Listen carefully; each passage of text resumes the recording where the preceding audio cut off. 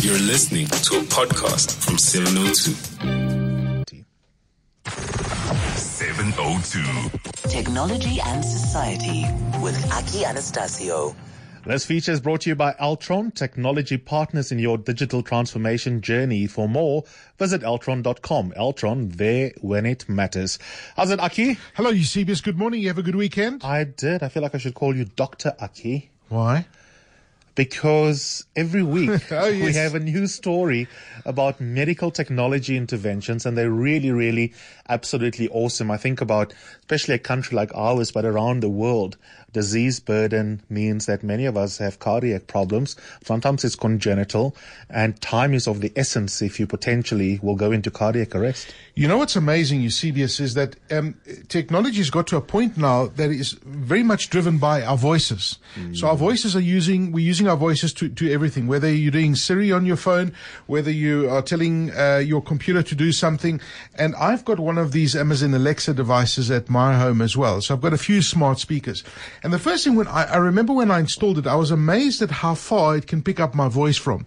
So I could be in another bedroom and I can say, Alexa, turn on the lights. And I just talk normally, and you know, the device, the speaker, which was probably about 25 meters away, was able to pick up my voice. So they're using very sensitive microphones, and they are listening to everything that we do. And what the University of Washington's been doing, they've developed a very fascinating algorithm. And this AI-powered tool will be able to test, they've tested it already, the smart speakers, once it's embedded into the smart speakers, they will be able to detect if somebody is having a heart attack. Now, the symptoms of somebody who's having a heart attack, apart from the physical stuff that, you know, your body, you get muscles and you get numbness on your left shoulder, there is a shortness of breath, and it's a very unique shortness of breath. Now, this smart speaker, which they've tested on, will be able to detect this from a distance of about 25 meters. And, you know, if you're alone at home and you're having this kind of motion, the smart speaker will say, hey, Eusebius or Aki is in a bit of trouble. Sounds like it could be a heart attack. It runs it through a smart algorithm, which is linked up to the cloud, and then it will start dispatching the emergency services. It will ask you, say, are you okay? But also, you know, if you like on your knees and you can't talk and you can't pick up your phone and you can't get to the nearest emergency button or whatever in your home, you can say to the speaker, emergency. How sensitive is it? Is it good? Very sensitive. Is it able to distinguish between agonal breathing, that is the onset of cardiac arrest, and agonal breathing, that is the onset of... I know where you're going with this. And I'm not going to You go talked down about the road. being on your knees, not me. No, well, Dirty Aki. listen. That you can ask Dr. Eve on your next show. But I did think about that because, you know, when you've got... You don't want false heavy positives breathing- and like emergencies that are not emergencies, you know what I mean? You're making me blush. Well, our next story is also just as interesting. I think let's talk about the review of a phone. Phones are fascinating. Not everyone can afford 20,000 rand on a gadget. You've got one today that retails between 5,000 and 6,000, but you say that it's pretty decent value for money. I'm amazed at how cheap phones have become and how the prices continue to drop for the quality that you're getting. That is the Hisense Infinity H30. It's a mid-range device. In other words, we say there's the super high end and the super low cheap, but this one comes in at about 5,500 rand, but it's got a 6.5-inch display, which is the phablet segment. It's got 4 gigs of RAM. People often ask me, when you buy a new phone, the first thing that you must look at is the RAM. You know, the real cheapy phones have 1 gig of RAM, and the phone is just so slow, and it's just, the more you use it, the WhatsApp fills up. It uses that section of the phone.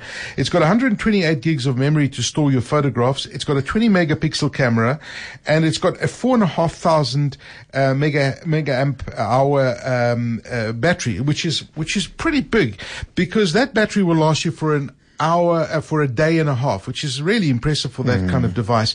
And at the price of this Hisense Infinity H30, I really think it's really good value for money. It's got fingerprint encryption, it's waterproof, it's got a great screen.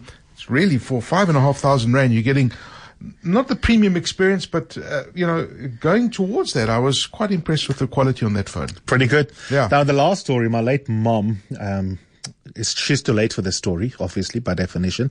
She would have loved this. We had this thing in the townships. I don't know if it happened elsewhere. Shouldn't malign poor people. Where certainly I remember growing up as a kid. Sometimes if, the older adults in the family, women especially, couldn't afford a dress set for Sheenies or something, or Truants, they would go. Wouldn't take a photo because we didn't have smart devices. Yes. But they would make sure that they stare it down so that there's an imprint in their heads. And they'd go and they'd tell their neighbor, because there's always someone who's very good at making clothing. This is what I want. Yeah, they copy it. This is what I'd like it to look like. Oh. So like a knockoff of what you see. And now, of course, there's a far easier way in which we might be able to do that. Well, you know, the one thing with music, I've been using a product called Shazam. Have you tried Shazam? Yeah. You know, you hear a song and you go, what is that song? What is that song? You just put it on, you press a button on your phone, it listens, puts it through some kind of an algorithm. This happens in the cloud. You couldn't do this stuff 5 years ago. No. So now somebody's come up with a visual version of Shazam. So if you see an item of clothing, like I see Eusebius's hat that he's wearing, that everyone's asking me about it. They can do it now. Unique hats. Yeah. And I don't know where to buy them from. I don't think Eusebius will tell us because he wants to keep it to himself because you're unique. But you know, your time of being unique is now. Now you're going to tell them a technological innovation that will help them. What Amazon announced at their conference is, I can take a photograph of your hat. I can take it from a distance. It uploads it on the Amazon app, right? It then looks through the Amazon store and it matches that photograph and that picture, that piece of fashion. Yeah. And it'll say, okay, you can get it from here, you can get it from here, you can get it from here. Yeah. So your friends that lie to you and say to you, oh yeah, I can't remember where I bought it. Those days are over, folks, because technology is now democratizing how we buy stuff and suggesting different stuff. So the unique thing about this particular app, it's called the Style Snap. It's an AI. It's got AI enabled in it. And in the same way that you scan a barcode, you upload the picture that you take, Amazon looks in the background and it will start saying, this is what the item is, and it will start suggesting similar items that look similar to what you saw that you liked. You say democratizing how we buy stuff. I think of one of my favorite satirical T-shirts, which was a rip-off of Diesel.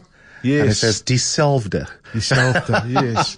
That's how we're all going to look if we start doing that kind of thing. So use it carefully. Thanks, Aki. By the way, it's milliamp hours, the battery on that phone. Because you know, you get some people that say something and go, say it properly, milliamp hours. I'll remember at the pub quiz. Good. We'll do it again next week. Cheers.